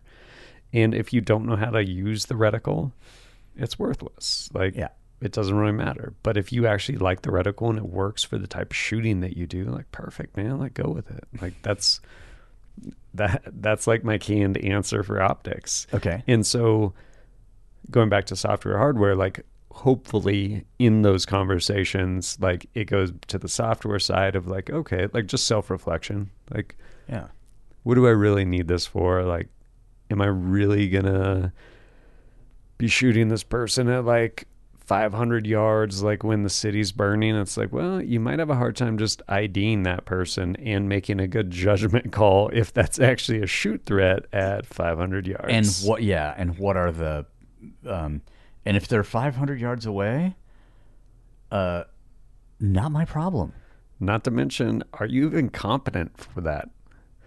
Like, that, there's a lot of like, I need this in case of this. And it's like, well, like, you like also might just die of type 2 diabetes. So like, well, you certainly, and you don't look capable of walking 400 yards to get a little closer, and No, but I mean, and it's one of those where it's, you can't buy your way out of like anything really at the end of it. Yeah. And so, no, like, find what works for you at the time, and if you end up outgrowing that, like, improve upon it there or upgrade it there. Or your interest changes. Yeah. To be able to, like, oh, I want to shoot high power now. Yeah. And then that's a different thing. I mean, people ask me about guns, and it's like, yeah, you could get like a really, really, like, air quotes, nice gun. Yeah. Or you could get a like good gun that's relatively inexpensive, and it will become clear to you at a later date what you actually want to upgrade. Yeah. Like hearing the conversation back and forth between you and Erin, who just got her first bow, and talking through that and realizing, like, yeah, get one and get started, and that'll help. Like, you're not going to, your first decision is not your final one ever. No. Nor is, the first goal is never the final one. It's always going to be this evolving thing. And go with it. And the journey, man. And have fun. Yes, have fun with it. Doing it. You're going to spend a bunch of money, but that's okay, because it's it's something you're into. Absolutely. And, And I mean, I think at the end of it too, Like if someone wants to buy anything, buy it, man. Like Yeah. if this makes 0 sense for you on a practical level and you want it, buy it. Like if Yeah. you can, like if you can afford it and it's not going to put you in a bad way, like you don't need, and going back to like talking about like Cry Multicam and LARPing and all that other stuff. Yeah. Like It's fun. It's fun. Like that's why people do it. Like Yeah. people show up to the tactical games because it's fun. Like a bunch of people in the military don't necessarily show up to those tactical games because you don't want to go do that on your time off. Exactly. But a lot of Yeah. other people show up because, yeah, you get to go play dress up and have fun and stuff like that. And that's 100% okay. Like people get wrapped up in when I talk about LARPing, like not in a negative sense, like just as a observation. Like if you go to the range and you put on a battle belt and cry like head to toe, Yeah. like that's pretend, unless you're in a very small select group of people where that's literally what you put on for work. Yeah. Like that's different. Like that's Yeah, the if this delineation. If this right is there. recreation, it's one thing. Yeah. If it's work, it's another. Like go have fun, because if you were a practitioner with respect to like violent self-defense and stuff like that, you'll eventually find your way more over into the domain of like someone like Bill Rapier, where like everything's a one-handed draw from concealment, because chances are you're in a bad spot and your other strong hand is busy dealing with that while you're trying to get your gun out, yeah. or you're holding a kid, or you're holding your cell phone, or whatever it may be. Like it's not as flashy on Instagram, like drawing out one-handed from concealment, but like on a practical level versus a battle belt, open exposed holster, like mag changes, all that stuff, like it's fun. It's super fun. But like the practical side, not there for most people. When we were with Ian in Coeur d'Alene at that, I had so fucking much fun that weekend. It was a blast. And because I didn't have my belt or whatever, that like, okay, I saw, he said, hey, this is a class and everything is, going to be done from concealment. And I'm like, okay, I'll show up like that. I don't know how I'm going to conceal this rifle, but I didn't know what day 2 was supposed to be about, but that first day for sure, I'm doing it like this. And then the second day, well, all you can see is that and everything else is hidden. I'm like, well, this is, and that whole shift in consciousness, occurred at a previous Rune Nation class in Colorado, where on the carbine day, a kid showed up with his rifle and spare mag in his back pocket and wearing a T-shirt. Yeah, pocket reloads. Yeah, and at the beginning, I just thought, oh, he just clearly just doesn't have the same amount of money as these other people, or what is this guy, a hipster? Exactly. And then I realized, oh, he works for Specialty, which is one of the nice, one of the big, nice and large and important, firearm stores in the Springs. And so I'm like, oh, he has access for sure. And afterwards talking to me, he goes, well, if I'm ever going to have to use my rifle in a situation sort of like that we're training to address right now, in a defensive situation, I'm not putting on all this stuff. It's me getting, out of the closet, grabbing the spare mag, putting it in my pocket, and, doing whatever I feel like I need to do at the time. And I just went, I don't need all this stuff. I mean, not but it's totally fun. like that, but no, I understand completely. But it's totally fun. And now I've just been down the other way. Did both those days with Ian, and then all 3 days with Bill a couple of weeks later, which, by the way, thank you for sending me a note to let me know that those days were happening. No, after talking with you, I was like, oh man, this is coming up. I know I'm not going to be able to make it. It's not too far from Mark. Like, he'd probably like to get there. Yeah. I mean, and I kind of put the limit on earlier this year. Like, the limit was I'll drive 10 hours for good class and good training. And yeah, Boise's half that. So that was fine. And now I'm looking at some other stuff. I'm like, Albuquerque, fuck, I can get there in 10, and so Ian's going to be down there in November. Yeah. And then the one I kind of have the idea that it's going to be more of a force on force thing that he's doing up outside of Seattle. Yeah. And that's like 13, but I'm not opposed suddenly. I'm just like, that could be. I was thinking about dipping over for that one too. Okay. I think that would be fun. We'll have to stay in touch because that would be fun to link up over there. Yeah, that would be. I mean, if you were going to go, and maybe even if. Oh man, now I'm totally 176. Oh yeah. Whose name whose first name just escapes me for some reason Spacing right now. out right now. Like as I sat at your dining room table till 3:30 in the morning. I know. I was like, I need to tap out. Yeah. And if a good group of people could assemble there, I'll drive. Absolutely, that would be super fun. But just the sort of shift in consciousness of like, oh well, I'm slowly understanding the mission, and yeah, I'll go play every now and then because I like that. But then if the practical side is like, okay, how do I get this out of this bag? How do I do this? What happened? All of these things that like that pragmatic approach. And for anyone listening, like, I think everything that moves the needle is a positive. Yes. Like within the like community, like hands down, like people that want to go shoot 3-gun, people that just want to shoot, like I say just shoot, but people that want to shoot, trap, and ski, like any and everything, that's awesome. And I'll tell you right now, like dress up is fun. Like that's why we have Halloween and like everyone loves it. Yes. Like, it's and carnival really, and all of those things. Like, no, it's a lot of fun. And all of those different disciplines all point back, and there is like a value add in all of those. Like, oh yeah, all of it. I mean, just even the focus required to try and improve one's, skill with whatever tool. Absolutely. We have a friend here in town who just bought like a 28-inch barrel Beretta over under shot, and he's just like, I think skeet is it's better than golf. Or different, or whatever, and I understand from having. I went a couple of years, like it's 7 years ago now.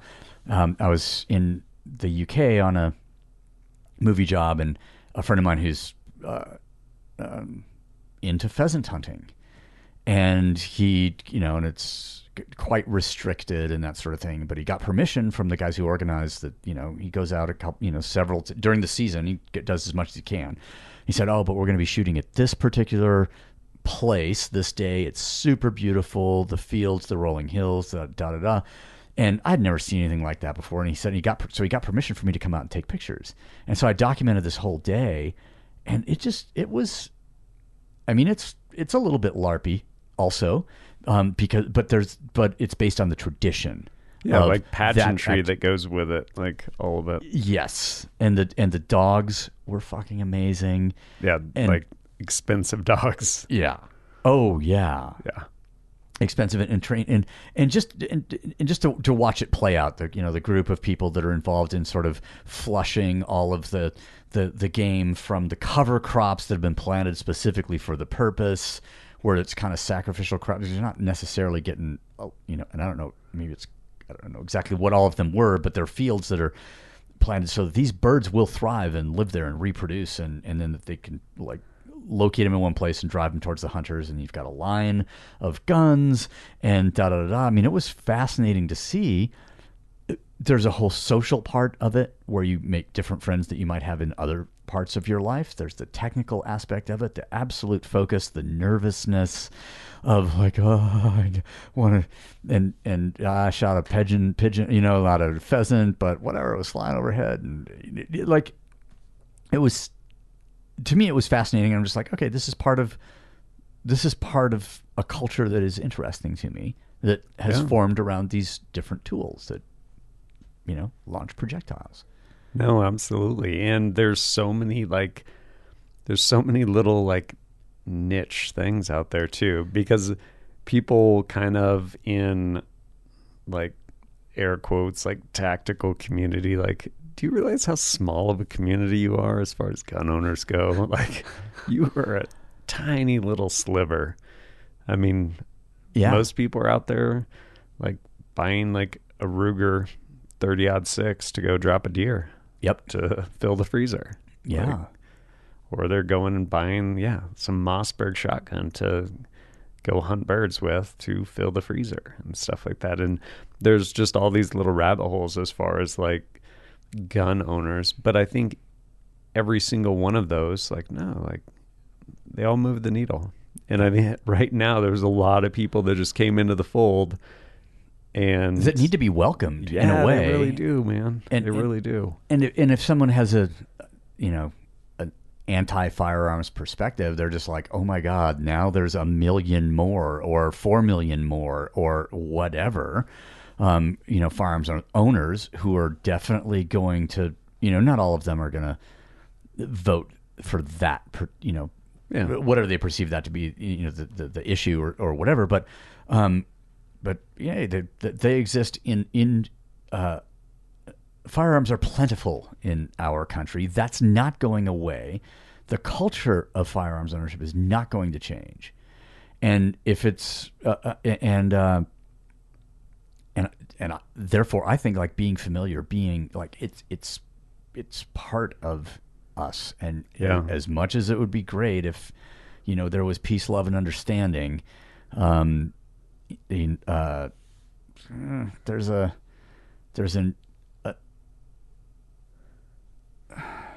there's a channel there on the TV that's not getting turned off. And well, I mean, to that end, it's like, look, if we take all the guns away tomorrow, like chances are like you still maybe aren't on like the side of the fence that you want to be in. Yes. Like the mechanism of violence just changes. Like it didn't go away. Yeah. And you're probably in arguably a even worse place because now violence is predicated on your skill and ability and physical prowess, which might not be there as like a sandwich eating American. Yeah. That's a 16-inch hoagie eating American. Right. I think it's true. Like if you just having spent I was full time in the UK for 14 months in 2015, 2016. The amount of knife crime in the urban areas, it's like that's where it went. Yeah. Okay. Well, so and we get the interesting thing for me about that is like, okay, the legislation, any kind of attempts at behavior modification, almost always address an inanimate object, not the behavior itself. And if you're just like, hey, if you change the nature of man, then it doesn't matter. Like anybody can have any tool that they want, but if fundamentally we are different, but if you start regulating the tools, we're just going to find different tools. To the end, you brought it up and it made me think of it, but you were talking about how like, now there's even more guns and stuff like that. And something I think a lot of people don't really appreciate, but I actually did a video a while ago and I was talking about introducing children to firearms. Okay, yeah. And because your sons have been shooting since they were little. Yeah, they were really little. Yeah, okay. Like sitting there like, all right. And like my son Ira, my youngest, like probably pulling the trigger with like 2 fingers, like it was this little 22 that I had a silencer on and stuff. Yeah.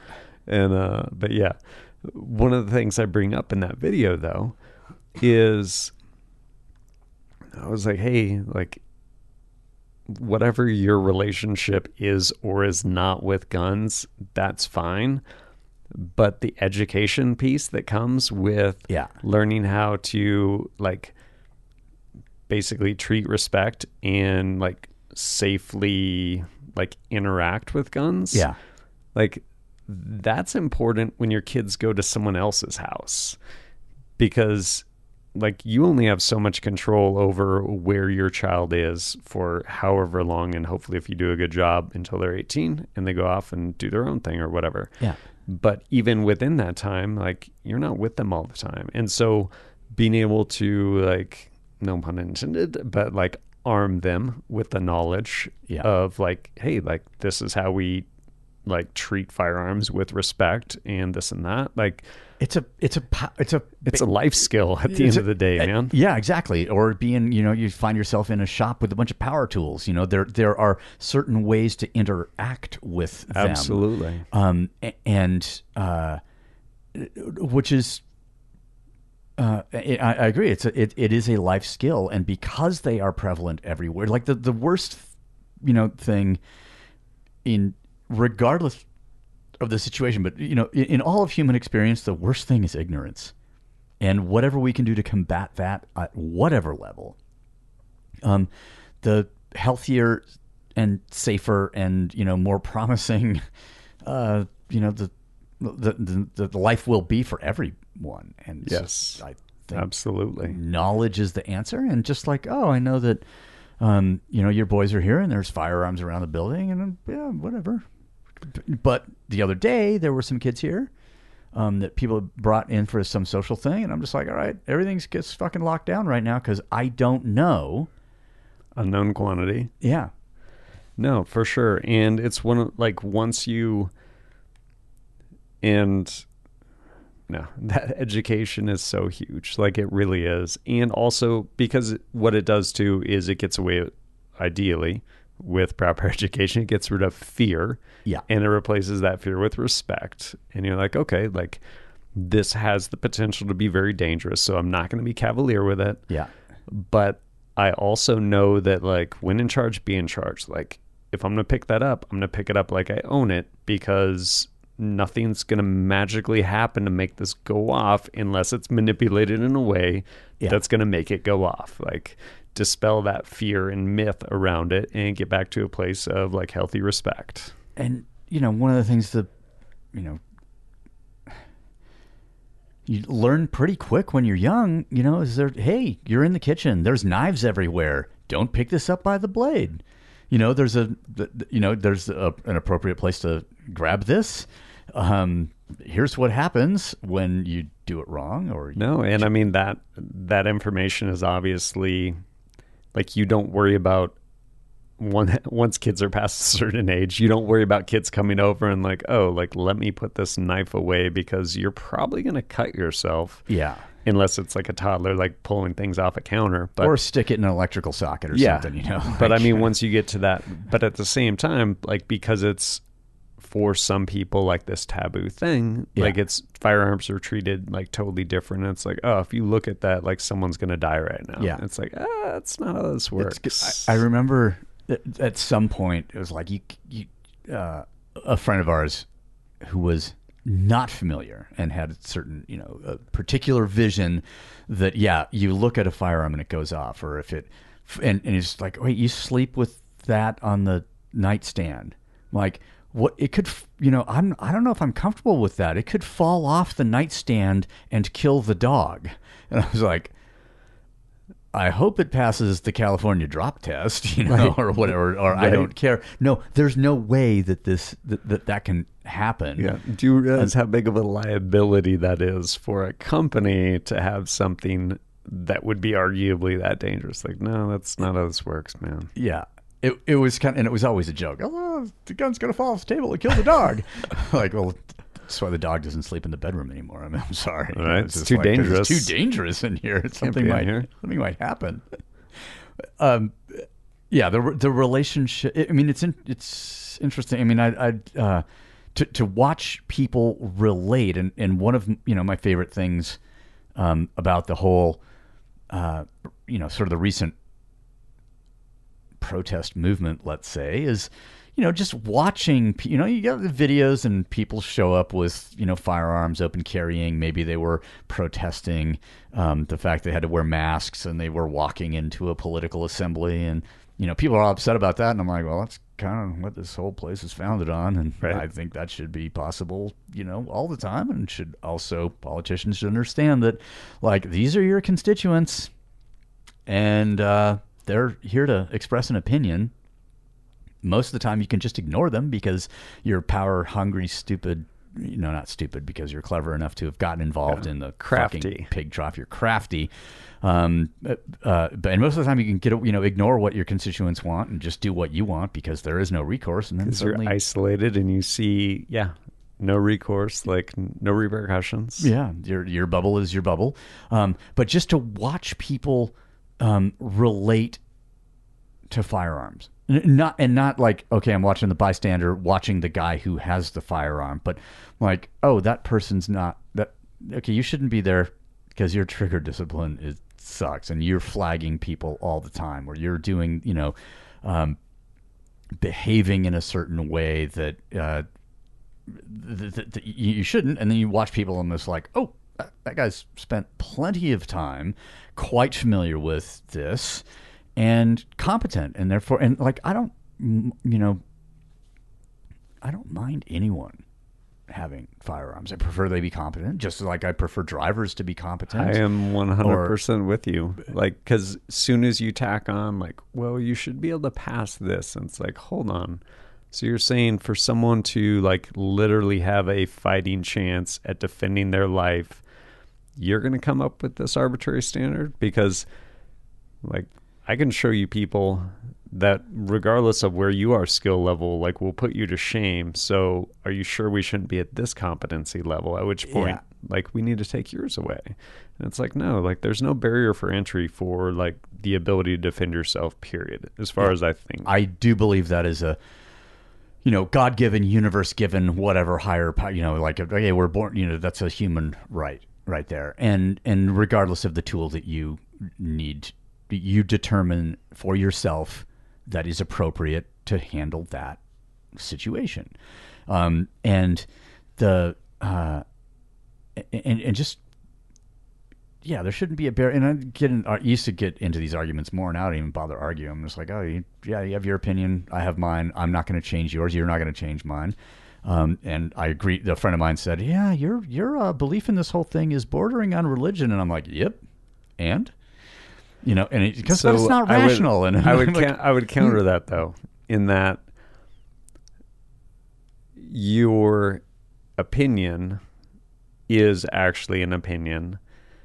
Whereas where we run into problem is most people actually have beliefs. Because if I were to give you a like legitimate argument for something, okay, like if I had some magical argument where I was like, hey, like guns are bad because of this, you would be able to table things and think through that, which is I understand, kind of a rare thing today, but you would be able to think through it. And if I actually made an argument where I was like, hey, listen, like if we logically go through this, like the outcome is this, and you'd be like, okay, I'm with you. Like, I follow. You have successfully argued that point. Yes, and you were therefore, because of whatever condition I'm in, you were able to help me arrive to a similar idea because I didn't have a dogmatic sort of, because you didn't have a belief. Yeah. Whereas regrettably most people today, like, I don't know, I think it's just intellectual laziness, because if you actually think through things, then you no longer necessarily have, like, you could still arrive at beliefs, but we'll save that for religion. Yeah. But usually you'll have thoughts, because you will be able to articulate why you think something, i.e. your thoughts, versus like people just believing things. And I think that's why we're at such an impasse too, with just communication with people and stuff like that. It is maddening at this time that few are willing to have the conversation, as opposed to saying, nope, that's not me, and therefore, your opinion is not valid and you should be silenced, in some way, or, oh, you believe this, and so you get, this latitude, or just in terms ad of behavior. hominem attacks too. Oh yeah, it's been this. We live, we are enjoying the curse that happens when people say, "May you live in interesting times," because I, for the life of me, didn't see, like, I was, texting back and forth with a friend today because he, like, middle of the night last night, he's like, dude, I haven't heard from you in a while. Are you even alive? And I wrote back, ish. And I just said, I've completely lost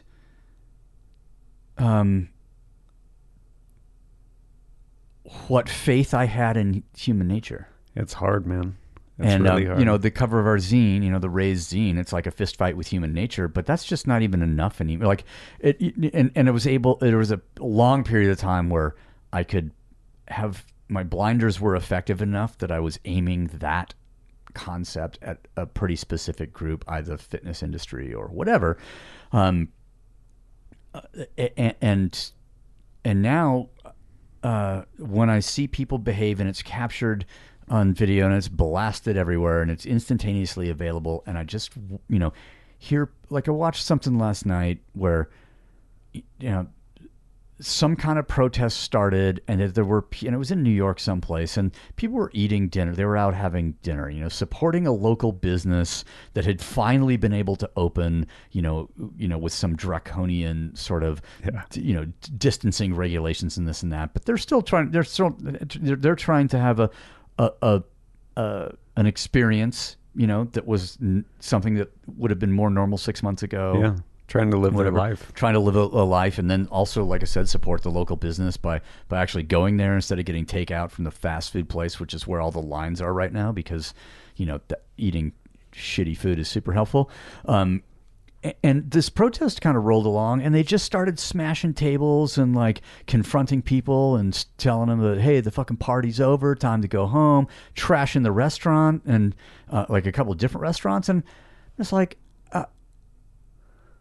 I am like, parties. What is your message, first of all? I guess party's over. Party's over, I guess. Like, you're not protesting for this particular belief that we have. You're actually living life and having a nice time. And we're going to come along and, like, end that.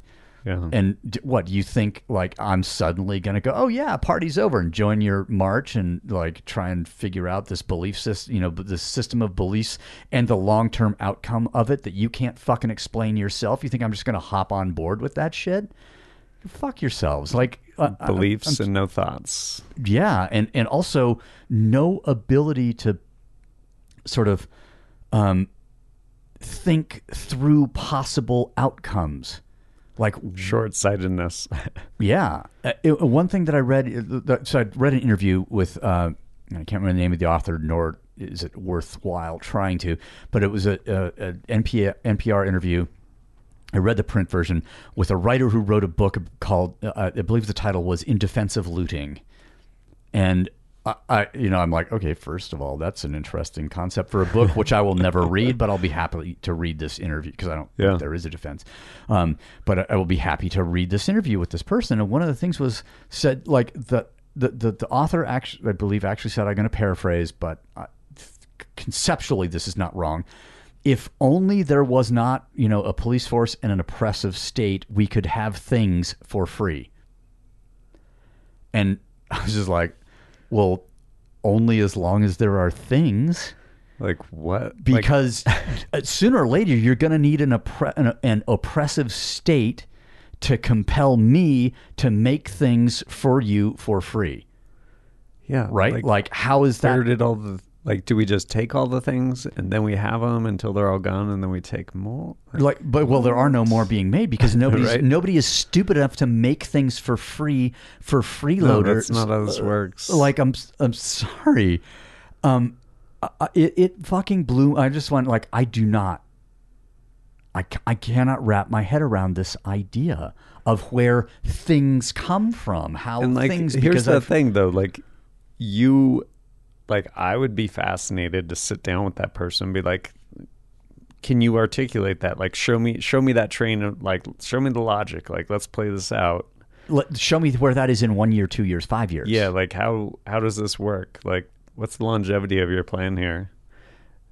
I would be fascinated. I would absolutely be fascinated. But it's one of those where, like, you and I would be open to that because it's like, I'm kind of like, if we can have everything for free, like, all right, like, how does this work? Yeah. And then it's like, oh, but it doesn't work, so no, let's not do that.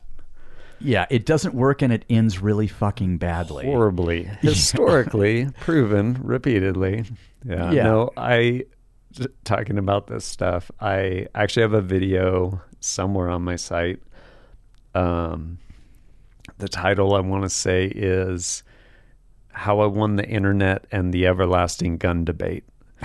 And great title. Yeah. But no, so what actually had transpired that prompted that whole video was this interaction on Instagram, and there was a picture, and it was of this girl, and it was, I don't even remember the account that I had followed, may still be following, who knows, but it was basically this guy had went and worked on this video shoot, and there was this girl kind of like kneeling down in the woods, and she had like, I think, woodland camo on, and she had like a rifle. I think it was like just muzzle down, like kind of in her shoulder.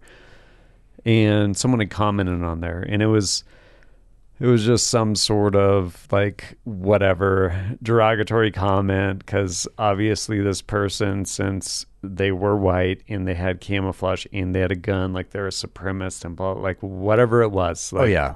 If they're evil, they're Yeah. evil. So I ended up replying. probably a militia member, you know. And so I ended up Yeah. replying, and I forget, like it started with kind of like a lighthearted jab, and I was Yeah. like, you know what though, like chances are at the end of the day, you probably have way more in common with that person than you'd like to admit. And I started kind of like humanizing this person Yeah. in that video. And one of the very few people on the internet came back and was like, you know what?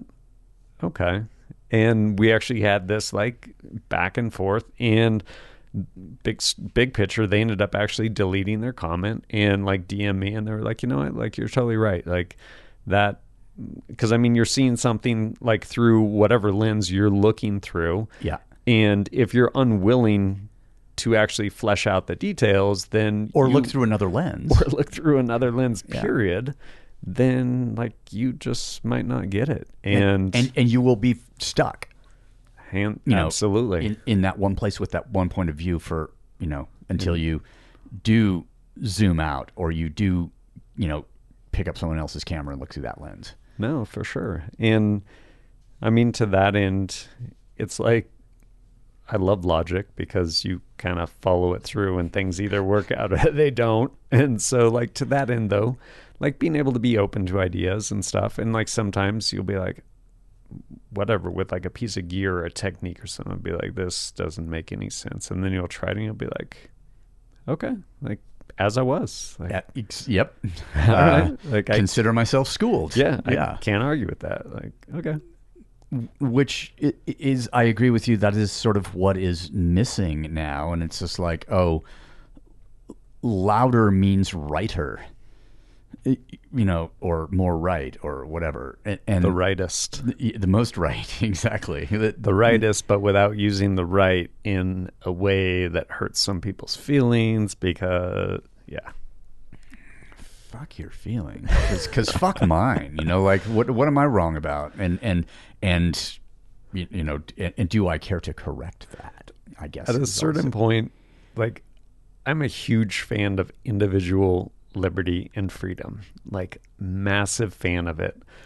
yes, In part for the express reason that I know I have ideas that aren't popular, and I enjoy having those like ideas. And Yeah. like the part that's missing is the recognition that like, hey, like if you want to go and do you, like without hurting you or without hurting other people and other people's things, like you can go do that. Like it doesn't mean someone needs to cheer you on from the sidelines, or it doesn't mean someone needs to condone it, but you can just go do it. But the other side is it means that as long as someone else isn't hurting people, things, stuff They like can that, go do then their they get to thing. go do their thing. yeah. Like, And you as do long you, as you know, politically, I don't know.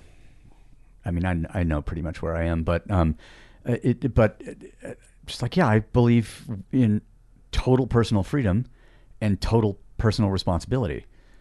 And know, those a lot are of, often disconnected these days. yes, and Yes. that's and it seems to be the hard part. It's just like, yeah, the biggest problem is ignorance, but you know, who wants to, you know, how are people being educated? Or are they seeking out that education on their own? Is there like a very rigid process within which you are going to get a particular education and not another different education? You know, however that happens, and it really does seem that the you know, people are screaming about freedom when they don't know what it means, and completely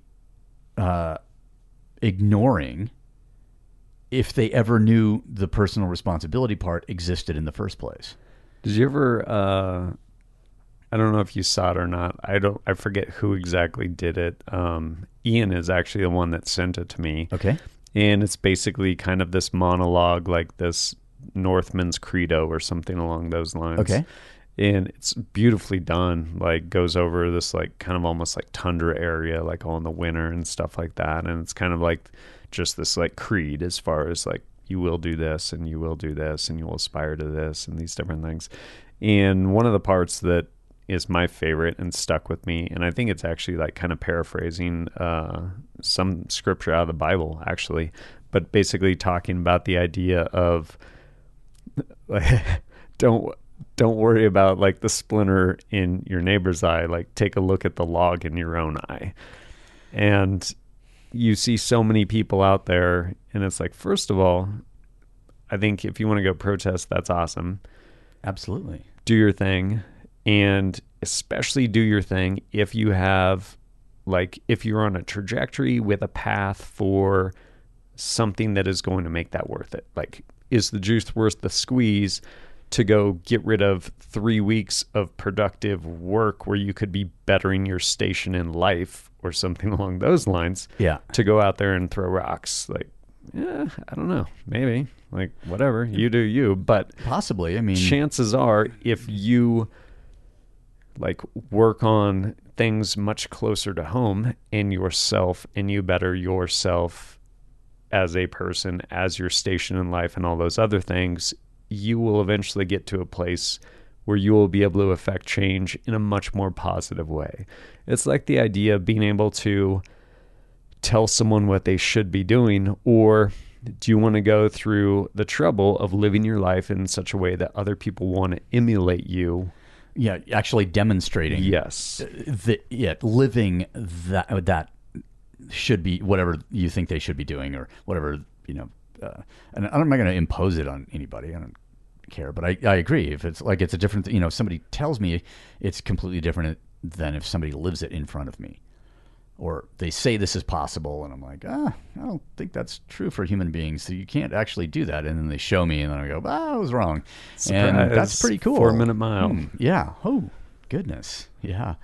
Well, exactly. 4 Minute Mile, Everest without oxygen. You know, like all of these things that were not considered possible at some point, that were later possible, and then suddenly when one person did it, many, many, many more became instantaneously capable of it.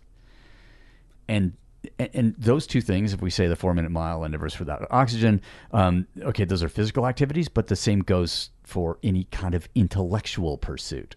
Absolutely. Sorry, you know, some of these math problems, I guess, weren't solvable at some point, and I'm speaking out of turn here. But then, you know, a person did it. Yeah. A person sorted it out, a lot of times when I hear, like, you know, the vehemently anti kinds of statements about certain things, and I'm just like, man, this doesn't feel like the way you're, you know, what you're saying and the way you are saying it seems really, really highly emotional or influenced by fear. And for me, it a lot of times comes down to, like, what are you afraid of? Like, if those two men decide that they want to live their lives together and do so in a, you know, consensual relationship and a legal, you know, with all of the benefits that might come from a legal union, like what? Which is a sidebar. If we eliminated government from marriage, we wouldn't even have to have the discussion. Good point. But yes. Yeah. But I look at that and I'm just like, okay, so why are you against that? What, what are you afraid of? Is like the iceberg going to flip over, of society going to flip over? Is it like going to be, are the kids all going to grow up to be, Satan worshipers or whatever it is? Like what is it? It's the same thing as like, we need to get these drugs off the street. And it's like, well, first of all, we can't keep drugs out of maximum security prisons. So good luck with that. We'll start with that. Yeah. And then on top of that, do we need to keep drugs out of the street, or do we need to put onus on parents to hopefully impart good decision-making skills on their children so they're equipped to deal with? And I say that like, who knows? Like, my boys could take a path and go down whatever road they go down. And at that point in time, like, that will have been their choice. Hopefully I have and continue to reinforce good decision-making skills. Yeah. But at the end of the day, like, is the onus, like, who's the onus for that stuff on? Like, and we go back to personal responsibility and the idea of freedom. Yep. And I want more of both. Right. All of it. Yeah. Yeah. That's really close to 2 hours. Yeah. So, range day across the cross-country road trip in the bus, which has a magical paint job, by the way. Pretty rad. It's pretty cool. It's running good right now. I noticed was some. Yeah, no, it's running good. Like, it's going through a lot of fuel. Okay, but, I can imagine. Yeah, despite being diesel. Yeah, I'm getting around like 9 miles to the gallon, a little over, which isn't bad. Okay, and then for one tank of gas, I was getting a little over 7, but I attribute that to a lot of not like just highway cruising, like up and over passes and stuff like that. Yeah, once you get over the Rockies, it'll be less climbing. Definitely. So Price, Utah on Labor Day. Price, Utah, Labor Day. After that, there was going to be a stop in in Colorado. I'm glad there isn't, because it just gives me some breathing room. Okay. And my cameraman, HJ, who you met, he's actually going to fly home for about a week. Hopefully do a little editing while he's home, but he's going home for his daughter's birthday and stuff, and he's coming back, and then we'll grind the rest of it out. I'll be over in basically outside of Dallas-Fort Worth on the 14th of September. The next range day will be down by outside of Houston on the 16th, and then a couple days of travel, hopefully some fishing down in Pensacola, and then we'll be up in Huntsville, Alabama, Rocket City, USA for the 21st of September, and then making it way down to the finale down there in Lakeland, Florida at JTAC Ranch on the 25th of September. Nice. So it's an adventure, man. It's an adventure. It makes me so happy that your two boys are with you. Like, I'm so stoked. An incredible adventure for them. I will say, like, there are parts where I'm like, okay, I'm really glad you're here, but you are not like, when you're not like helping in a meaningful way, and you're just adding to a little bit of already stressful situation. But at the same time, like, my boys are awesome. They're super sweet, and I'm so glad to have them. It's been a blast. And they're so they're really polite. I mean, it was really nice that Ira just like straight up introduced himself right away, and feel like, oh, we'll just have a conversation together like we're all adults. You could have had Jada sitting here, and this would go like 4 hours easy. Okay. Like, super engaged, super like they're awesome. They're awesome little guys. Yeah. So when someone shows up, like they said, they're going to show up for that, and they'll $15 voucher. Look at, but it's mostly just exposure to like cool, like interesting, a lot stuff. of really cool. So this there a idea, honey badger? There is a honey badger, and there's actually two. There's the honey badger pistol with silencer on there, and then there's also honey badger SD. Okay, which is pretty rad. Okay. There's those, like pretty much the entire lineup from Q, to include their 6.5 Creedmoor fix, mini fix and 300 blackout. And that 5.7 was from Q No, also, no, no, or no? that was something different. Okay. I was shooting one of their cans on it at one point. Okay, that was it. And then, yeah, pretty much all their silencers I have out there as well. And then some cool stuff from Noveski, like a Leonidas 12.5-inch 308 pistol. Oh my. That thing's pretty rad. Like, people have a lot of fun shooting that.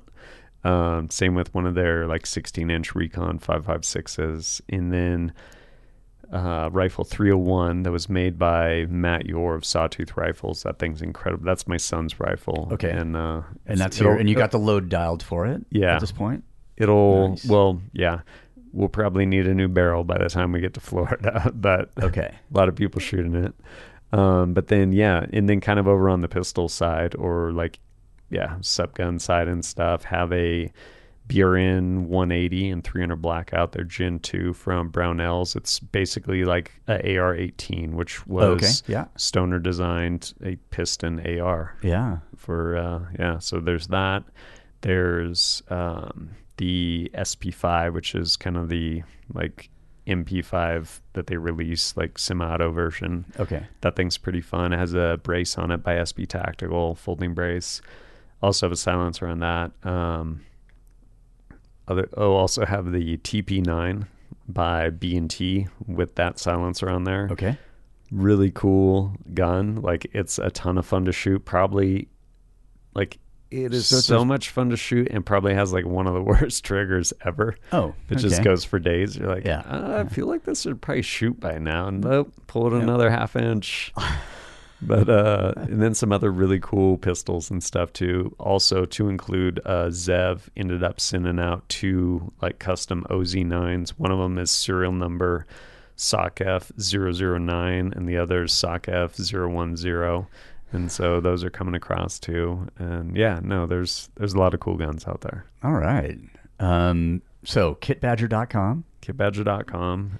Kit_badger is the IG handle. That is. I don't have a Facebook, so I don't know. I imagine it's. I think it's like Kit Badger Reviews. I don't know. Okay. And then and if people weren't, you can find the YouTube. I found the YouTube channel somehow. Probably if you just search type like Kit Badger, it'll probably come up. It'll come up videos probably before even the website comes up. Yeah. Yeah. Because I think I found my way to it without having found the actual website. I'm so stoked you stopped in. I'm incredibly grateful to be here, man. It's good to see you. It's really nice. And maybe, I will see you on Monday for sure. I'll drive down in the morning also. I got to get a little babysitter for Selena. I'll have to hand Sparkle off. And so, because she's not yet firearms. She's been to the range with me once. She didn't totally appreciate it, but you should check out Ian's range dog sometime. Okay, like full on little like earmuffs on it. She's like the most awesome range dog. Oh, nice! It's pretty impressive. Nice. She'll come out there at like his local ranges and just like chill, walk back and forth. Little headset on. Yeah, I'm like, okay, Sparkle might be in your future. She's like, huh? She's like, I'll put up with all your shit if there's bacon. All right. Well, thank you again, and I just think this is a fucking great idea, and hopefully, all goes well. That you don't run into an ammo. Shortage. I'm gonna make it happen. Force of will. Yeah. Perfect. Perfect. Yeah, you show up, you leave with 1,000 rounds of 308. Come on. See, who knew? I knew that if I just held on to it, it would come in handy, for somebody somewhere sometime. It is definitely coming in handy, and I'm grateful for that. Perfect. Thanks again, and back on the bus. Back on the bus.